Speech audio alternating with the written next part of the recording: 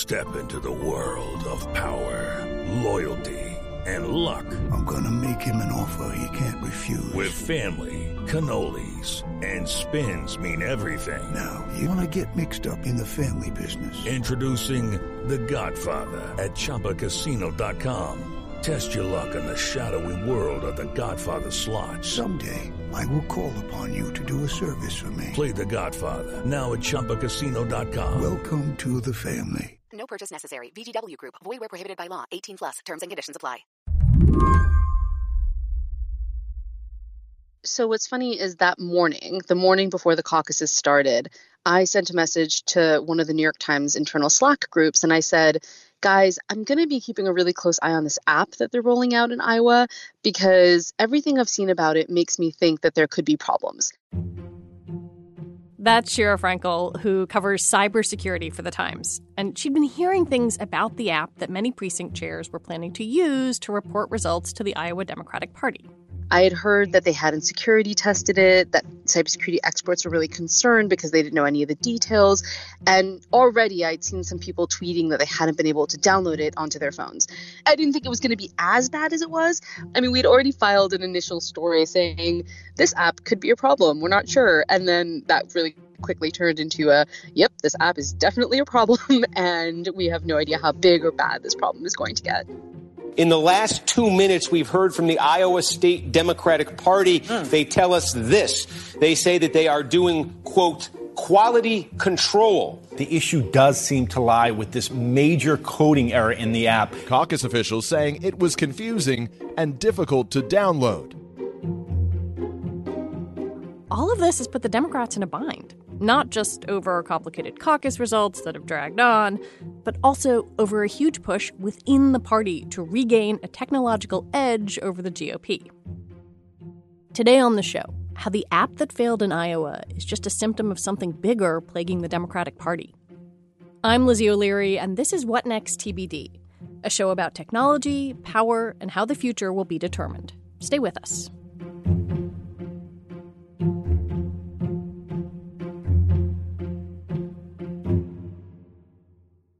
This episode is brought to you by Discover. When it comes to your finances, Discover wants you to know they are the credit card that is always there for you. With 24/7 U.S.-based live customer service, everyone has the option to talk to a real person anytime, day or night. Yep, that means no more waiting for, quote, normal business hours just to get a hold of someone. We are talking real service from real people whenever you need it. Get the customer service you deserve with Discover. Limitations apply. See terms at discover.com/creditcard. This episode is brought to you by Progressive Insurance. Hey, listeners, whether you love true crime or comedies, celebrity interviews, news, or even motivational speakers, you call the shots on what's in your podcast queue, right? And guess what? Now you can call the shots on your auto insurance, too. Enter the Name Your Price tool from Progressive. The Name Your Price tool puts you in charge of your auto insurance by working just the way it sounds. You tell Progressive how much you want to pay for car insurance. Then they'll show you a variety of coverages that fit within your budget, giving you options. Now, that's something you'll want to press play on. It's easy to start a quote, and you'll be able to choose the best option for you fast.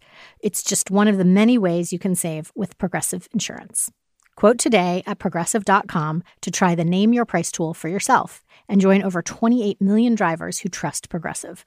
Progressive Casualty Insurance Company and Affiliates. Price and coverage match limited by state law. Before the app that we're talking about came into play, how are things typically reported? It was generally done in a very sort of old school but very efficient way in that people would call in results on a dedicated line. There were some people that would even walk over results to the main Iowa Democratic Party centers if they were physically close enough to do it. We're not talking about that many precincts at the end of the day. And so having a dedicated phone system with enough people to operate the lines was a pretty good way of doing this in the past. But this year, with concerns about election security, Iowa Democrats listened to advice from the National Party and decided to use an app to report results. How was this supposed to work this time? So there was supposed to be this app, and it was a custom-built, fancy app, which everybody was going to download on their phones, and it would basically do the math for you. Because Iowa caucuses and because they need to give in not just their first choice, but kind of like their downranked choices, they figured that if they created an app that would do the basic math for the precinct heads, it would simplify and streamline things. So this is an app that's basically a calculator combined with like a text messaging service, which just then sent the results over to the main Iowa Democratic Party. So we're not talking about an app that had to do all that much. Yeah, it seems pretty straightforward. You would think. You know, we should note that this year's caucuses were more complex than they have been in the past because instead of one set of results, there were going to be three. I mean, there was already a higher degree of difficulty here kind of baked into the process. Definitely. And we watched a training video that the Iowa Democratic Party created for its precinct heads. Hello, and welcome to Module 7. We are going to be talking a lot more in depth about the various scenarios there are with caucus math. They run through a good 9-minute explanation of how to do the math, right? How to divide up all the votes they've gotten among all the various candidates and how to send those in. And so they knew the math on this was going to be a little bit tricky. So that way you're prepared and we can run as smooth as a caucus as possible when we are. But all that being said, the idea that they were going to create this app that was going to essentially do the math for people, I guess it made sense, but nobody talked about it. There was no training on it. Even in this 9-minute training video, the app never gets mentioned. So like on a really granular level, if you're a precinct captain and you're trying to report your results on the app, what were you seeing? What was happening? The people I spoke to all never got that far. Oh, wow. I think something like 1/4 of the precinct heads managed to actually download the app onto their phones. And of those, an even smaller percentage used it to send in their results. So in all the reporting I did, I don't think I talked to a single person who managed to effectively use it.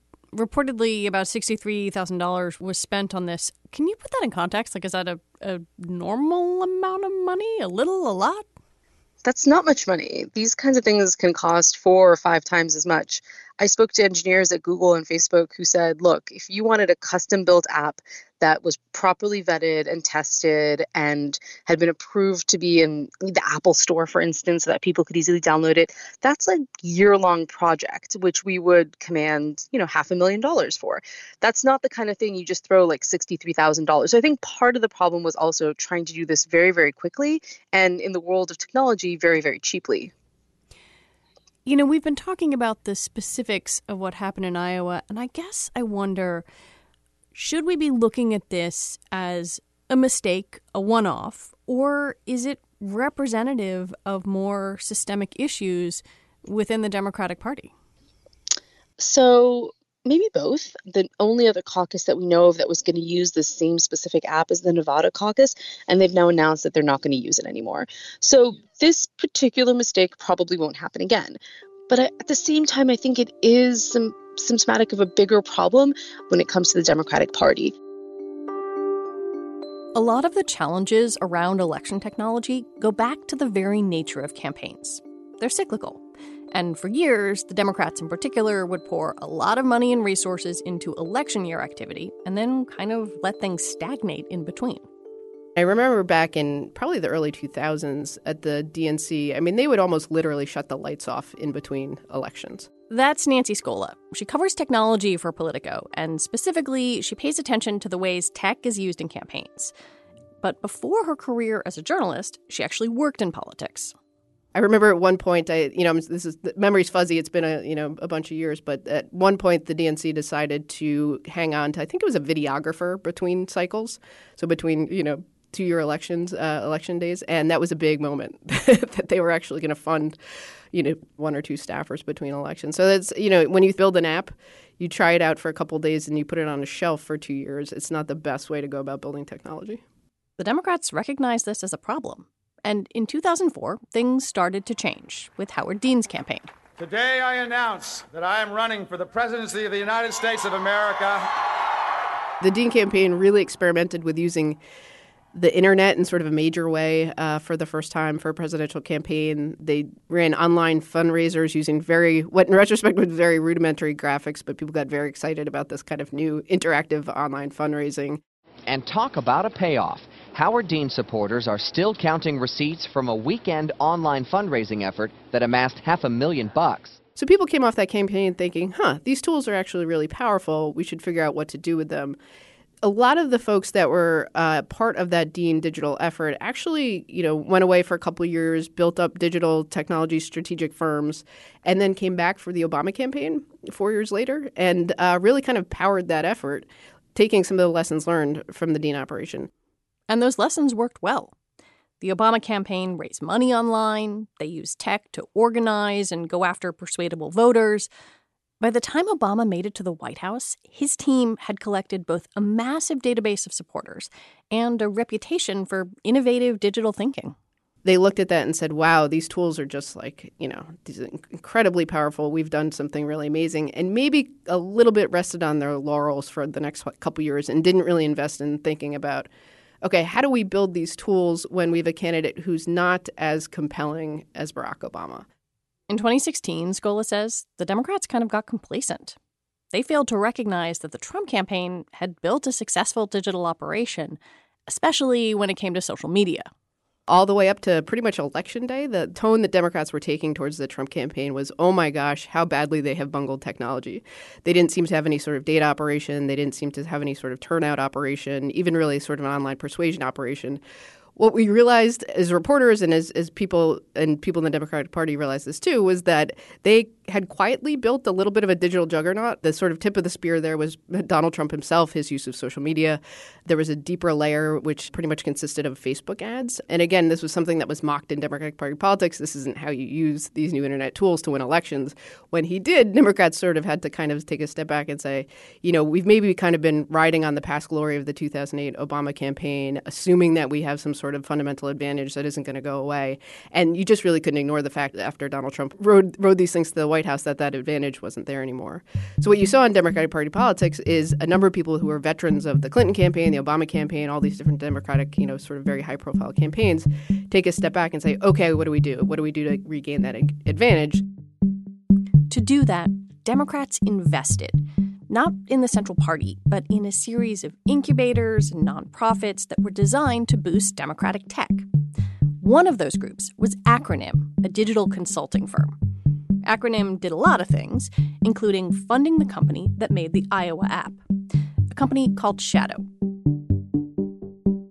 I know it's a lot of names, but Shadow, Acronym, groups like these, they were supposed to be the things that helped Democrats get their digital edge back. One of the ironies about this whole Acronym situation is they were exactly designed to be the answer to a lot of these questions that we're discussing, to a lot of these challenges, right? So the idea there was, let's have a digital strategy firm. Let's have folks that build campaign apps and campaign tech. Let's have a part of this outfit that only focuses on Facebook ads and how you use them against Donald Trump. So the idea really there was to marry all these pieces together. The whole point of this was to build a lasting infrastructure for Democrats. The whole point of Shadow, the name actually refers to the idea of being a shadow infrastructure for a party that wasn't willing to build it. So that's sort of the irony of some of this, is that this is exactly the problems that Acronym was in Shadow were meant to fight. One of the things that strikes me about some of these operations is that there seem to be multiple ones for the Democrats, and for the Republicans, it's really centered around the Trump organization. How does that split shake out?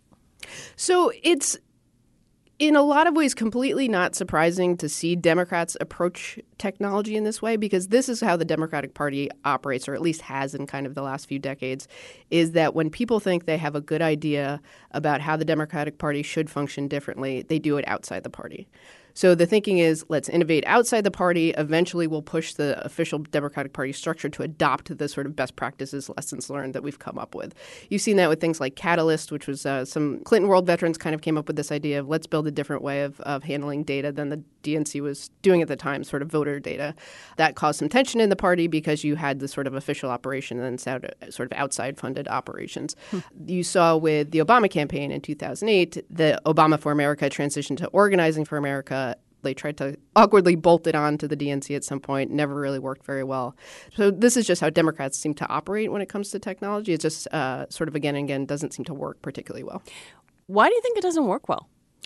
It's sort of the fundamental challenges of building campaign technology. So two things. One is there's not a great deal of money to be made in those sort of tools because some of the other tools that work in the campaign environment, say fundraising, you can build that tool once, test it on the ground in a campaign, then go sell it to corporate America, go sell it to nonprofits, go sell it to a bunch of other organizations.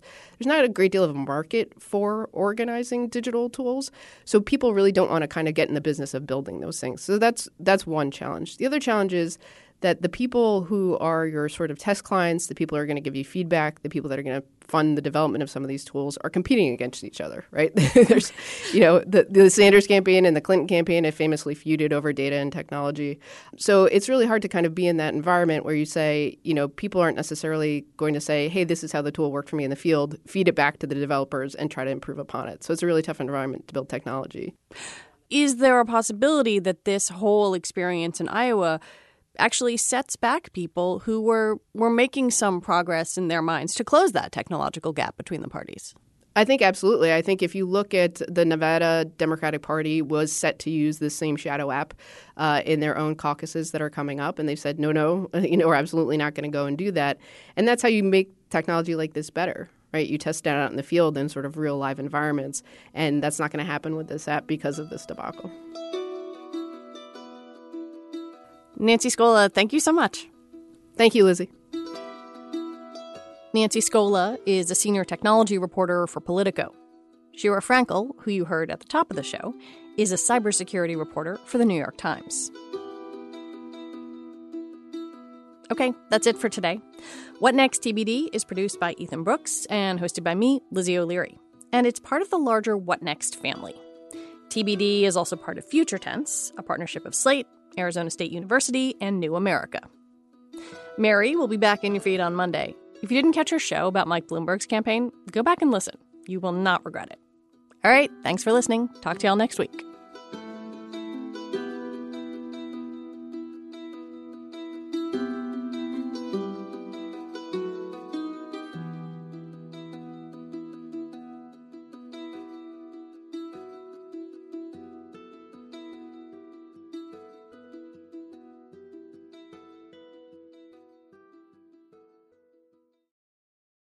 For the ones who work hard to ensure their crew can always go the extra mile, and the ones who get in early so everyone can go home on time, there's Grainger, offering professional-grade supplies backed by product experts so you can quickly and easily find what you need.